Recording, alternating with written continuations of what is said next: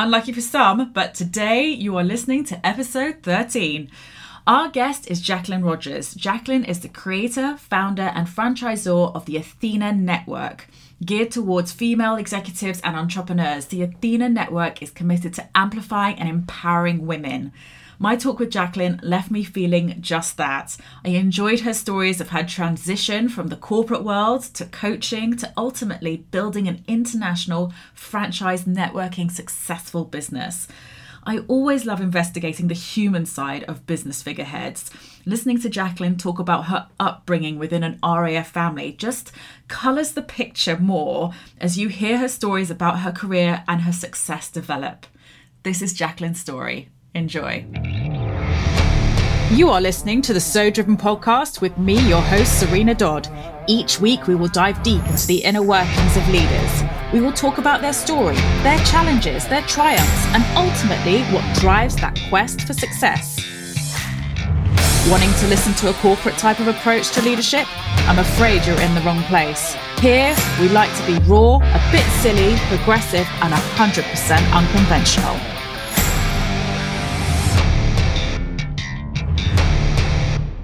Jacqueline, thank you so much for coming onto the podcast today. Look, I just wanted to start off with a quote that I read on your bio on the Athena website. You know when you've reached your potential, when your life feels effortless, purposeful, full of possibilities, and you still have time to buy shoes.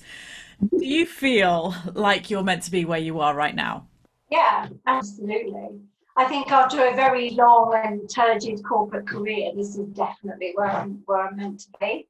And it's all about serving women. It doesn't matter what I do, whether I'm coaching, mentoring, or being the franchisor of the Athena Network. It's all about service, everything that I can do to support.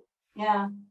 I want to go into Athena and networking and make that sort of the bulk of this particular podcast. But I do want to start off by talking about the sort of early stages of your life and being part of an RAF family. And what did that mean for you growing up? I didn't know any different. You know, you don't know the label of the jar you're in, do you? That was my life. I didn't know that there was a different life. So for me, it was really normal to move every 3 years. It was really normal to be excited about the anticipation of not knowing when my father was going to be posted to. So that really reflected on us as kids as well. We were as excited about where we were going to be going. I just didn't know any different. I only knew different when I went to boarding school. And then I realised that other people's lives were very different to the one that I had lived. So I was 11, 12. So I was a late starter at the boarding school. I was nearly in second year before I started there. So for me, it was the way that it was, and I loved it. I miss it now. I really miss it now. The camaraderie. I think it's one of the reasons I created Athena, because I was looking for something very similar, not a military organisation, but certainly looking for that interior camaraderie and community, really looking for that. What parts of growing up like that do you think have helped you later on in your life?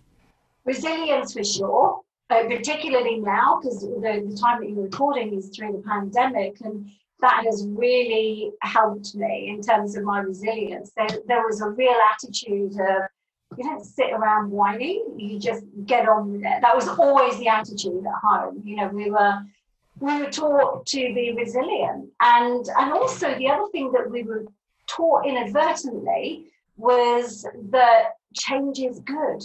So I was never scared about all of these postings. It was, my mother, and not so much my father, but my mother would be like, you'll make new friends, it'll be a new school, you'll have a new teacher. So all of those things, for me, they built up this anticipation about change. I'm one of the very few people I know who gets excited when things happen that mean we have to change. So I'll give you an example of that. When I was working in corporate, and every January, there would be a change. There'd be a change in the organizational structure, so teams, the way that we would work together. Everybody else spent Christmas worrying about it. You know, what's going to happen when we get back in January? Me, it was like another Christmas gift. It was like, I cannot wait. This is going to be amazing. So that in and of itself, being and again, I don't think my mother did it to teach me resilience. I think she did it because she didn't want a whining brat for a daughter who was always going, I haven't got any friends, nobody wants me. So she was just, there was lots of coaching going on, I guess, without her knowing that that's what she was doing. I think the other thing as well, that when I reflect on it, is the ability to just fit in. So I'm quite chameleon-like. I can fit into a community, and then after a while, people go, they don't know how long I've been there or how long I haven't been there. It feels like I've been there forever because I've just learned to adjust to the community. And I take my time. So I'll sit and I'll wait and I'll wait and I'll wait. And that then I'm able to garner those relationships and build on those as well. And I think a lot of that had to do with the military upbringing. You didn't just bowl in and go, ta-da, it's me, I've arrived. I know you've all been waiting for me. It was very much a new school. You're the new girl, so just bide your time, just get used to it. Whereas I've seen with my sons, because interestingly enough, when we moved back to the UK, because I wanted them to have stability, now they go, why couldn't they have lived the life I did? But I wanted them to have that stability. And I realized actually how very different, in comparison, how very different our schooling was, and how they can have trepidation, or they did when they were younger, about going to a new school. Whereas I was like, it's just so exciting. Yeah. Yeah. Well, I mean, I had the same when I was younger. I wasn't a part of an RAF family, but I was always traveling around. And then at the age of 12, I came back to the UK. And it's funny because I always feel like I want this sort of level of stability. And I suppose now more than ever with COVID, there is that sort of huge anxiety for change and something else. And how does it feel for you? I know the business will have gone in many different directions because of COVID. But just from your personal perspective, how does it feel from someone who likes a lot of change and obviously enjoys the travel? How have you been over this period? I think I've made peace with not traveling. I think that's been the important thing. I've made peace with that because, and so I'm looking forward to travel in the future. So for me, I've made peace with it because I've been planning other trips and what I'll do on the trips and all of those things. But what I have done is I've really focused on home environment, where I am, where I love to work. I've changed my office. I've moved from a completely different room and brought my office into the house, interestingly enough, because where I am now, I can see on the street, so I'm connected. So change that supports me, I'm really in favour. Not change for change's sake. I would hate anybody to think that I just like change but what I have noticed is that I thrive in crisis. And so it's almost like there's a biblical quote, for such a time as this. And it feels like, for me, it's like I was created for such a time as this, because what I'm good at is leading people through crisis. I'm good at making them feel that they can do it through crisis. And that is something that I learned by watching other people behind me in the military, and in later years actually participating in Wife's Club exercises, because I married into the military as well. So you see it from a very different perspective, and it's kind of, if they can do it, I can do it. So yeah, it's been an interesting time, and the biggest takeaway through this time is how I do thrive in that. So let's just go back a little bit, just before you were a business owner and you were in corporate. First of all, what were you doing in corporate? And second of all, what was it not giving you that having a business does? Yeah, so what I was doing was I was a training consultant. So a plethora of roles within there, but the main one was setting up the educational systems within corporate companies. So creme de la creme in London, where they needed training solutions. And what we would do way back in the day, we were calling them online learning, but they were not web-based, they were mainframe. And we'd set up learning centres. So if, for example, at British Aerospace, we'd set it up so that all of the apprentices could come and do their training without having to go off-site. And it'd all be managed there. So that's what I was doing. I was managing whatever the client required in regards to their training. If they had a training requirement to get all of their apprentices through a social skills course, that was my responsibility, because they were really clever kids, you know, that were going through, but they didn't have social skills. So there were things that they needed to do.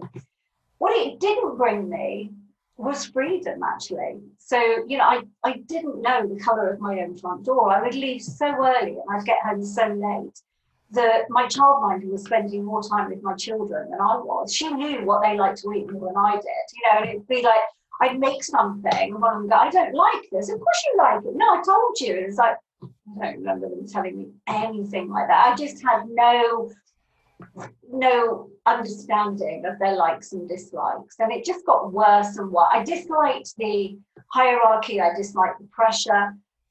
I just disliked the environment that I was working in, and I loved it when I first started. So it's really an interesting question to ask, because I'm thinking of it now and I'm filtering it through my last 24 months with them. Whereas the 13 years previously, I absolutely loved it. It was amazing. It brought me opportunity, it brought me travel, it brought me wealth, it brought me everything that most people would say that they desire, you know. And as a single parent at that time, I had so much. It was, people thought I was crazy to give it all up, but it was the freedom. It was the freedom aspect. I really missed it. Yeah, you know, one thing I remember working in that world, which at one stage, like you, I loved, was I always had this ability to enjoy conversations socially. I was good at listening. I felt like I contributed, and I just enjoyed being around my friends. And I just felt over a period of time that slowly dwindled away. So I stopped being able to process my own thoughts, I suppose, properly. So when I was out socially, I almost just downloaded just to get everything out, really sort of passive listen, which I hate.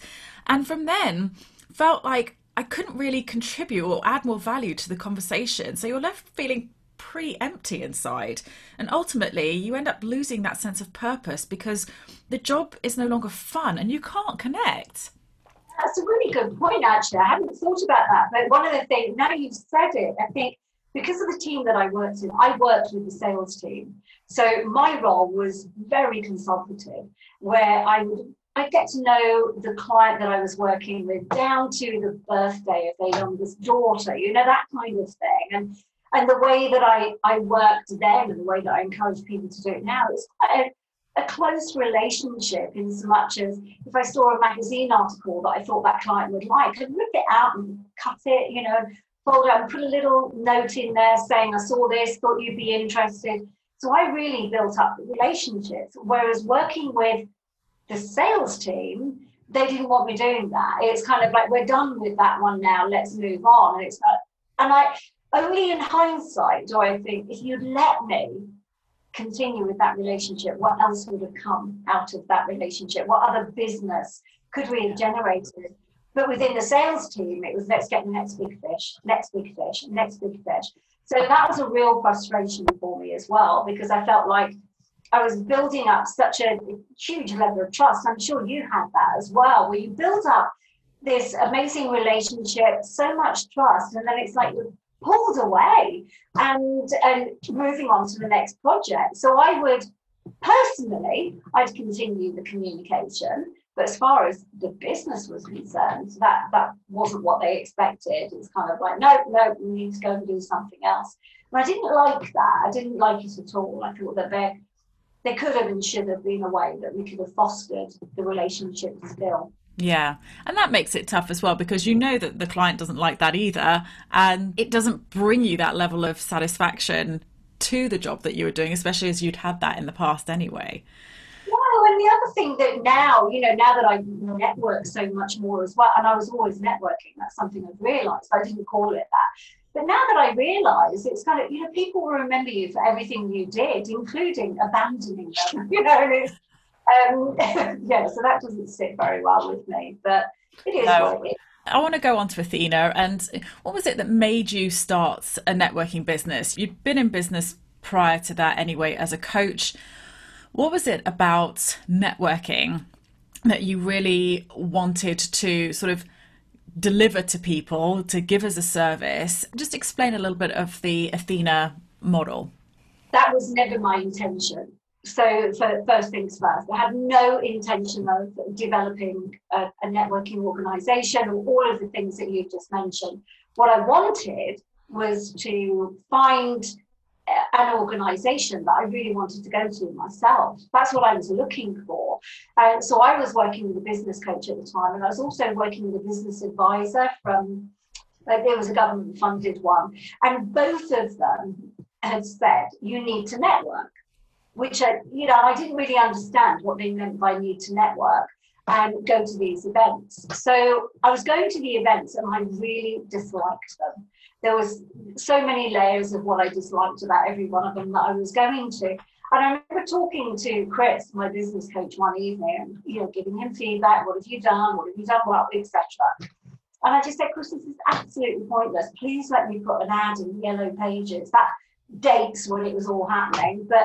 And I said, I just don't see the point. It's a waste of time and energy. And then my conversation pivoted to me saying, do you know what, Chris, if it was me, this is how I would do it. And I would do this, and I would do that, and I would do the other. And I really think that they need to get their act together, and I literally picked every bit of the meeting that I would improve. And long story short, he just said, well, look, the skills and resources that you've got, why don't you just do it yourself? And it would just seem like the most ridiculous idea. But as I say, long story short, that is what I did, because I couldn't find what I was looking for. And it was little things like the first networking event that I went to, I was all guzzied up. I was in my car and I got that. And I really didn't want to go. It was an act of will. I was making myself go to this event. And I got there. And the lady who was at reception, for want of a better description, who was checking everybody in, barely looked at me and just went, yeah, you can stick your coat over there, and everybody's through that room. And I was like, okay. So, and I'm an introvert. I know I don't always come across as one, but I am an introvert. So I went to the ladies and I reapplied my lipstick. I picked up my bag, I picked up my coat, and I left. And I just went home. Because I felt so unwelcome. So when I was saying to Chris, I would do this, I would do that, I would do it. The first thing was I'd make everybody feel like they were the most precious person in the room. And so that's something that for us at Athena is really intentional. Make everybody feel welcome. It doesn't matter where you've come from, what your background is, anything. Just make everybody feel welcome. What is it about Athena? You just mentioned making everyone feel welcome. What would you say are the sort of key USPs that make Athena stand out from any other networking group out there? Yeah, I think a lot of it is in the preparation. One of the things that we do is we prepare people for meetings. We set expectations. We don't just go, do you want to come to a networking event? And then assume that you know what to expect at a networking event, which is how I felt all those years ago. It was like, it's all very well people saying come to an event, but it'd be nice if somebody told me what to do. So that's what we do. We make people have clear expectations, objectives for being there. It's a preparation. There is a huge coaching element to it. So, for example, if somebody's coming to a meeting, I say to them, what are your 3 objectives for being there? And I'm like, I've never been asked that question before. It's like, well, you really should think about it. Because if you're not clear about why you're coming, what I know is you won't get what you want. So get clear. What do you want out of the networking event? And that's something that I know back in the day, and it may well be done by other networks now because it has proved to be so popular. But setting expectations, preparing them for the meeting, this is where you get simple things like when we're offline, this is how you find us. This is where you park your car. You can only pay by card. You can't use cash. That doesn't sound like a huge biggie, but imagine it's the first networking event you've ever been to and you don't know how it works. And somebody has just gone, it's okay, we've got you. Park your car here. Bring your cards, pay by your credit card. When you come in, go up the stairs, we'll be on the right, or whatever it is. And it's like, they're just following the sat nav of instructions, they're doing what they're told. And then when they get there, it's like, you've arrived and we're delighted to see you. And so I think that one of the key things is how inclusive we are. So whether you're whatever culture you're from, whatever business background you have, then you're always going to be welcome at one of our meetings. And we make them feel good about that as well. Yeah, well, I can definitely attest to that. But for anyone out there who doesn't know about Athena, could you describe the sort of business model that you currently have? Yeah, so the business model that I have is that I created the Athena Network fully intending to be able to sell franchises of the Athena Network. So that, for me, was the only way that it was ever going to grow, because I was just one person. I wasn't going to be able to run hundreds of meetings, which is what we have now, not on my own. And because I wanted a model that was intimate, I could have hired people to run those meetings for me, but I wanted it to be somebody who really cared about the members that they have. So what I did was I created a networking model. So I started with the first framework. What do I want the networking event to look like? Then what would it be like if I had more than one of those groups? And then what would it be like if I expanded into different counties? So each time I was doing that, I had to look at a different layer of a different framework for each one of those layers, but making sure that it could be replicated. That was the key. So I didn't want what was happening in one area to be different than another. So our branding, the striking magenta, if somebody decided, I'd rather have a little bit of yellow in that and give it more of a bluish tinge, that's a big no. So it's very important to me that everybody recognise the branding as well. So for me, as a business model, franchising I delight in it. I love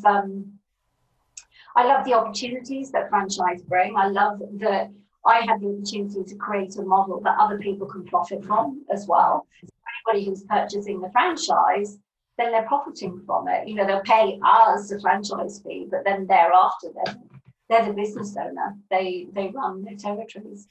Do you remember a point when you just felt like, yes, this is working? I think probably within 12 months, within 11 months, actually, it was within 11 months. And we sold the first 6 franchises. And I was like, wow, it is actually possible. Because until that moment, it had just been a dream. And it was really wonderful to see that once I was doing the training with them, that as long as they followed the model, so it's always following the model, keep following the model, as long as they followed the model, then they would have the same success. So our first year in trading was phenomenal financially. The growth was phenomenal. And that was dreamlike. It just felt like it was unreal. So it was only when others actually bought into the franchise that it was like, oh yes, now we're there. Now we've actually done it. Yeah. Well, it's been going for 15 years. How many franchises have you got now? So we've got 33 franchisees and 40 plus territories, because some of our franchisees are business owners of more than one territory. And what would you say over the years has been, can you pick out any specific challenges that there have been over the years? I know there have probably been countless, but any that stand out? I think the standout one was right at the beginning, actually, and that was the business advisor, the government-funded business advisor, who they weren't giving us any money. I was bootstrapping it. We did get some later. I did get some for the franchising element, some funding. Who just said it will never work, and just berated me for all of the reasons. Who did I think I was, having a network for women only? That was sexist. And look, I still get that. And it's like, yeah, okay, maybe it is, but it works, and I'm not going to defend a choice that I made. Arguably, I chose a niche. That's it. I just chose a niche. And but it was challenging and it was disheartening for about 12 hours, like overnight. And then I was like, no, I will absolutely show you how wrong you are.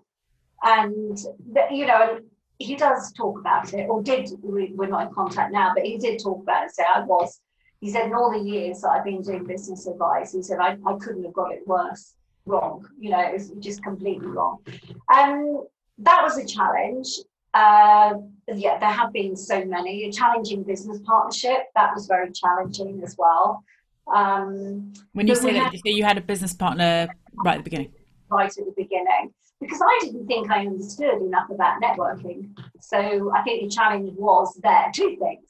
I didn't trust myself enough. I knew as far as the franchising, the training, the development, the coaching, and the sales, because we needed to sell the franchises as well.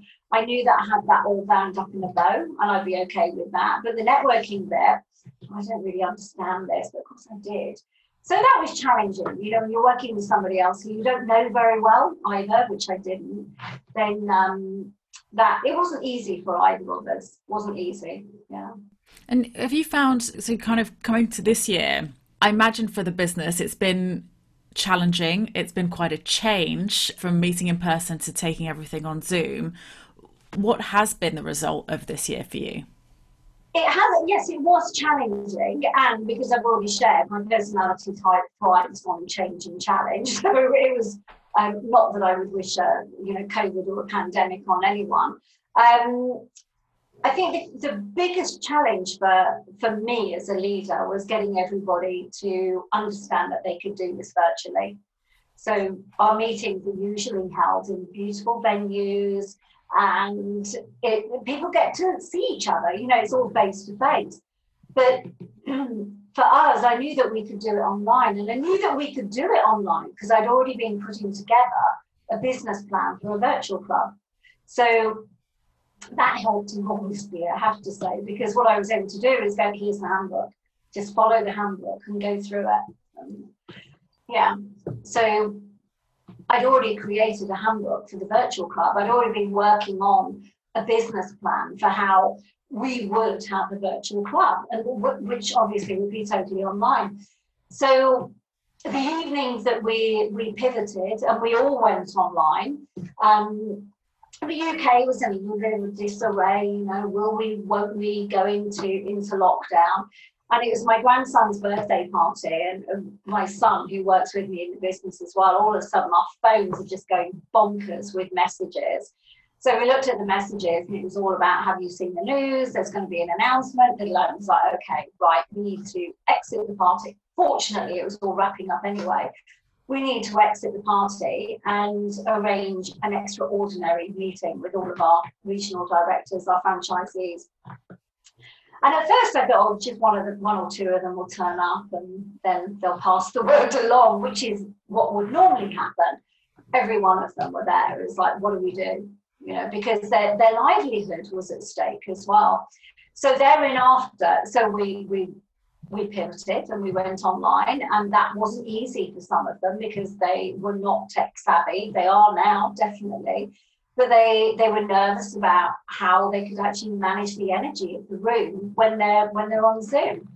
But the question that you asked was about, you know, what good has come of it. And for me, it was that one evening really gelled us even more as a team. It's not that we weren't gelled, but I think we'd taken each other for granted. Me as the franchisor, them as the franchisees taking us for granted. So that evening, it was a real kind of distinction in what happens. And thereafter, we had 10 a.m. meetings every Monday to Friday. And it was just like, what's going on? What's the climate like out there? How can we help? What challenges are your members facing? How can we support them there? We couldn't all the time because it was something that was way, way out of our pay grade. But for me, it felt good to be leading in that way. So I was able to share with them, you know, the vision that I had, that we would be able to thrive online, that we would be able to retain members and secure more members, and that all of our members would have an amazing experience of networking, even the ones who were like, don't think it's going to work. And I think the God drop for me was Pass Plus. So Pass Plus was in one of our 10 a.m. meetings. We would just talk. It was banter because there was nothing structured. I didn't send them an agenda every morning. That's not my leadership style. It was just like, I'm here.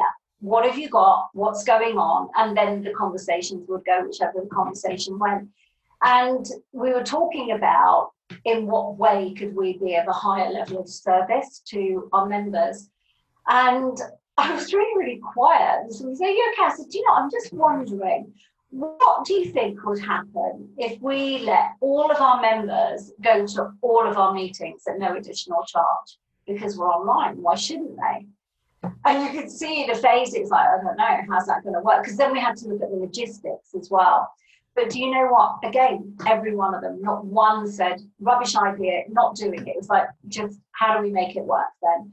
So a lot of the time was creating the structure for making sure that it would work as well.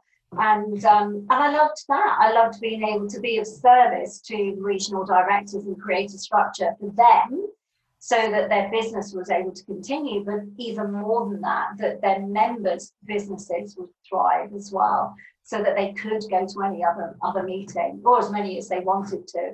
So members who would never have travelled more than maybe half an hour down the road to another meeting, they were travelling as far as Preston and Bournemouth, you know, but never leaving their home. So that for me, I call it a God drop, because it literally just landed. I was just sat there and was like, what if we did? And I know from members, that is one of the key things that they will take away from this period of time, how that's helped them in their business. Yeah, I mean, from personal experience, I think that was fantastic. There's so much great feedback from being able to have a conversation from down south in the UK to up in Scotland, and being able to have that sort of link and communication and potential piece of business with someone. But there is nothing like a crisis to bring people together. You've mentioned leadership a couple of times. How do you feel that your leadership has grown since you've started Athena?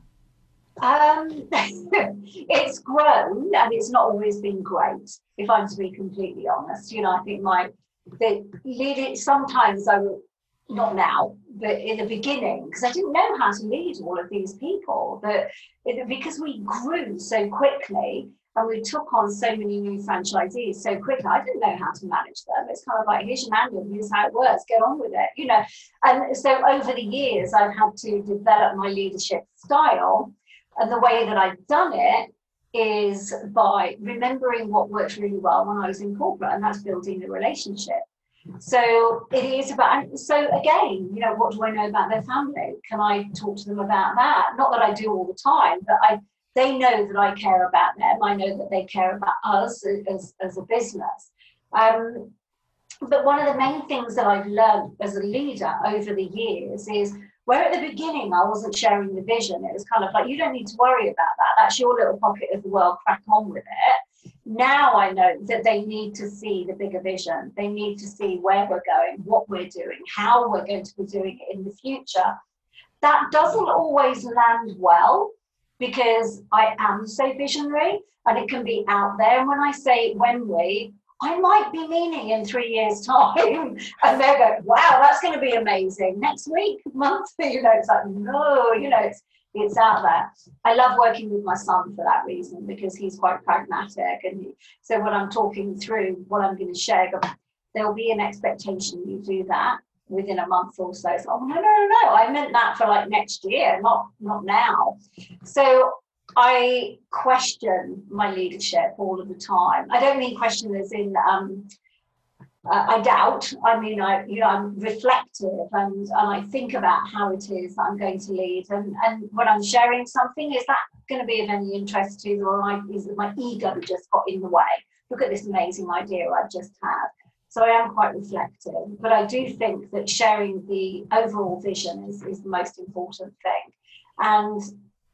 And for me, being a leader who coaches and trains as well. In fact, one of our regional directors sent me an email this week, in actual fact, and she said, we're blessed. She said, we've got a franchisor who's a coach, a mentor, and a marketer. She said, we just have hit the honeypot.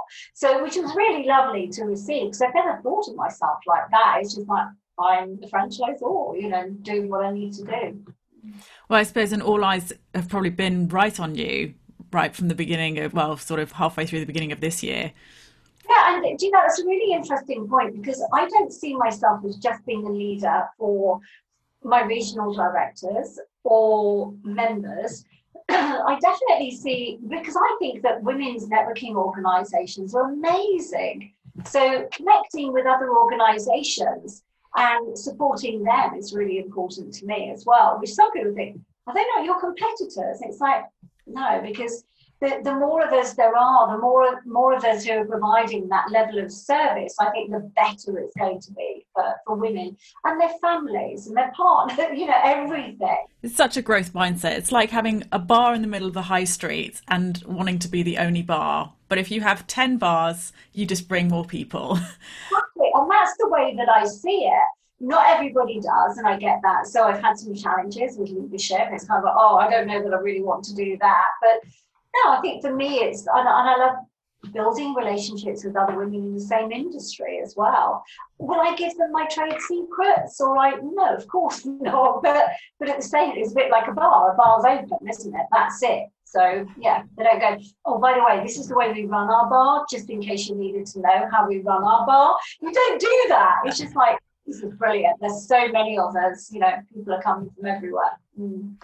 Jacqueline, I've loved what you've had to say. We're nearing the end of our conversation, but I do want to ask you, just for anyone who's listening out there, who's starting a business or just generally in the middle of their business, what 3 tips would you give anyone who is going into a network meeting? Into a networking meeting, yeah.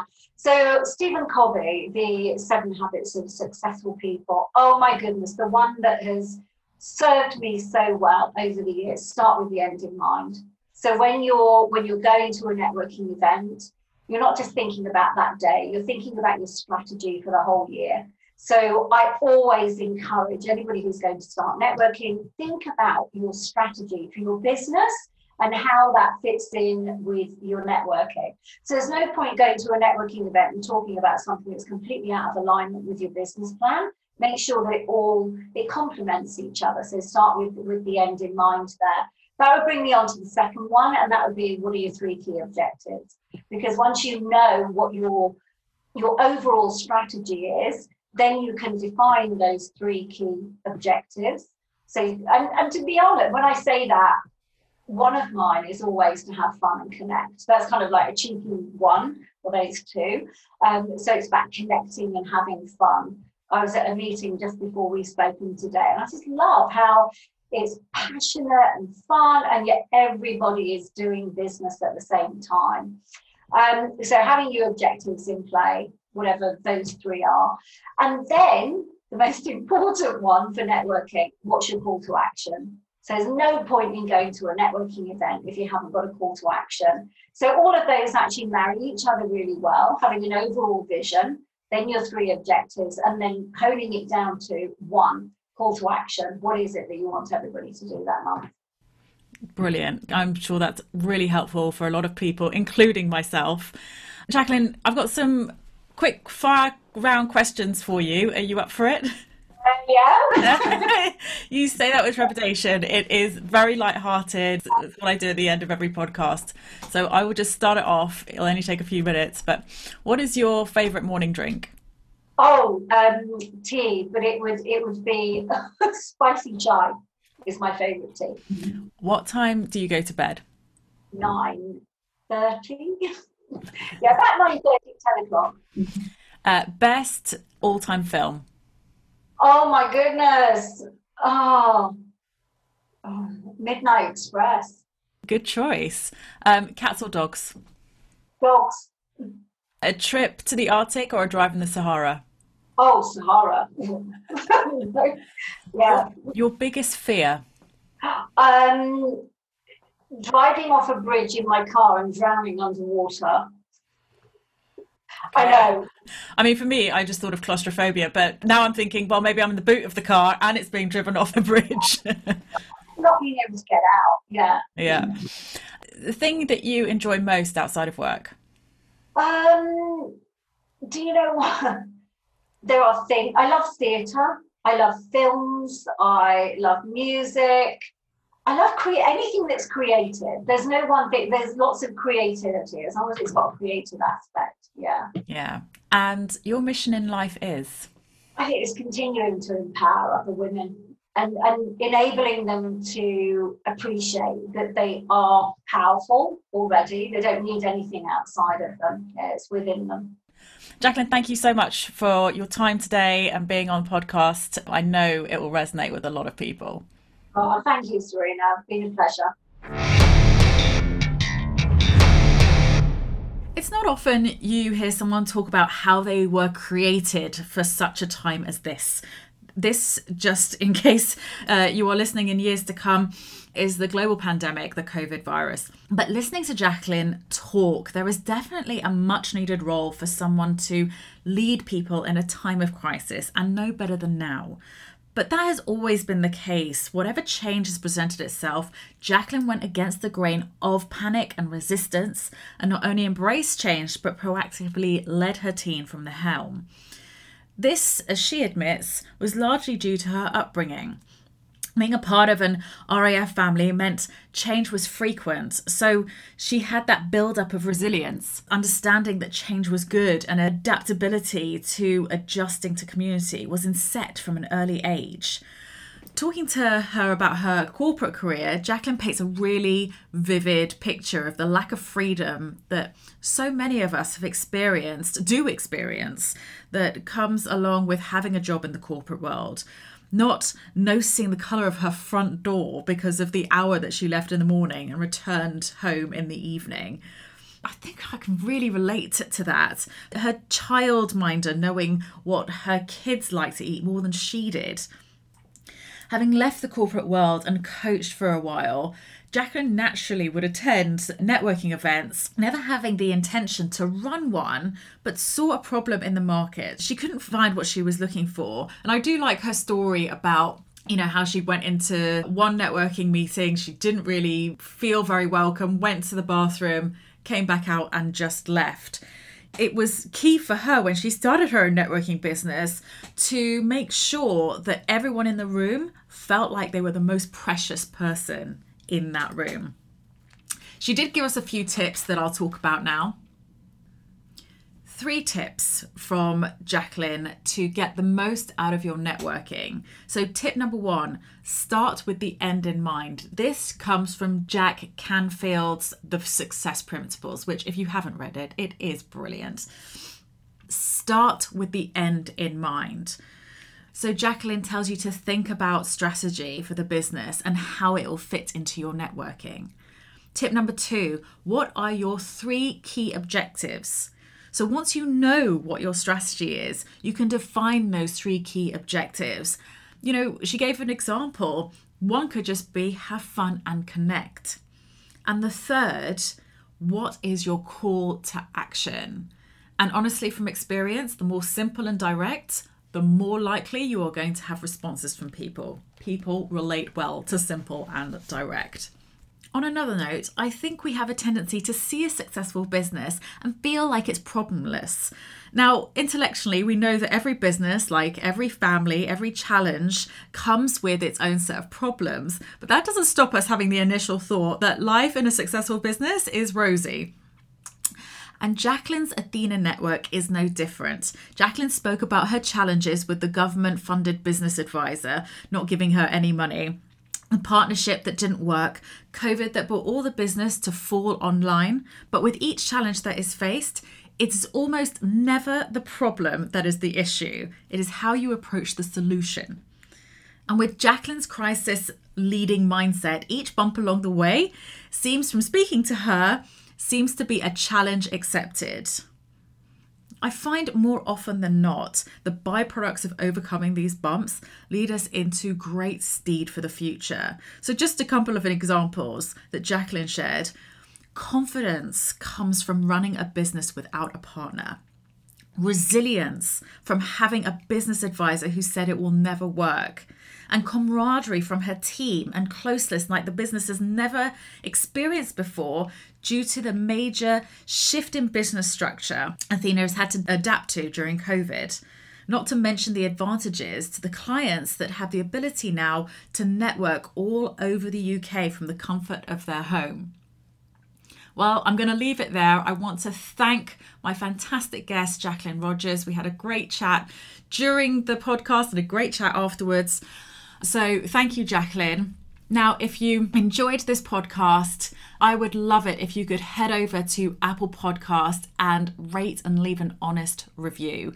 We know that there are so many people picking up podcasts now, so it's so important to get the podcast up and noticed. So please head over to Apple Podcast, rate and leave an honest review. And once you've done that, head over to my website, www.serenadodd.com/podcast. That's www.serenadodd.com/podcast. Click Ask Serena. Let me know that you've rated and reviewed my podcast, and I will put you in a draw next week so that you can have a one-on-one coaching session with me and we can really get deep into what goals you really want to achieve over the next 90 days. So in the meantime, I hope you're taking lead of your day and making it so driven.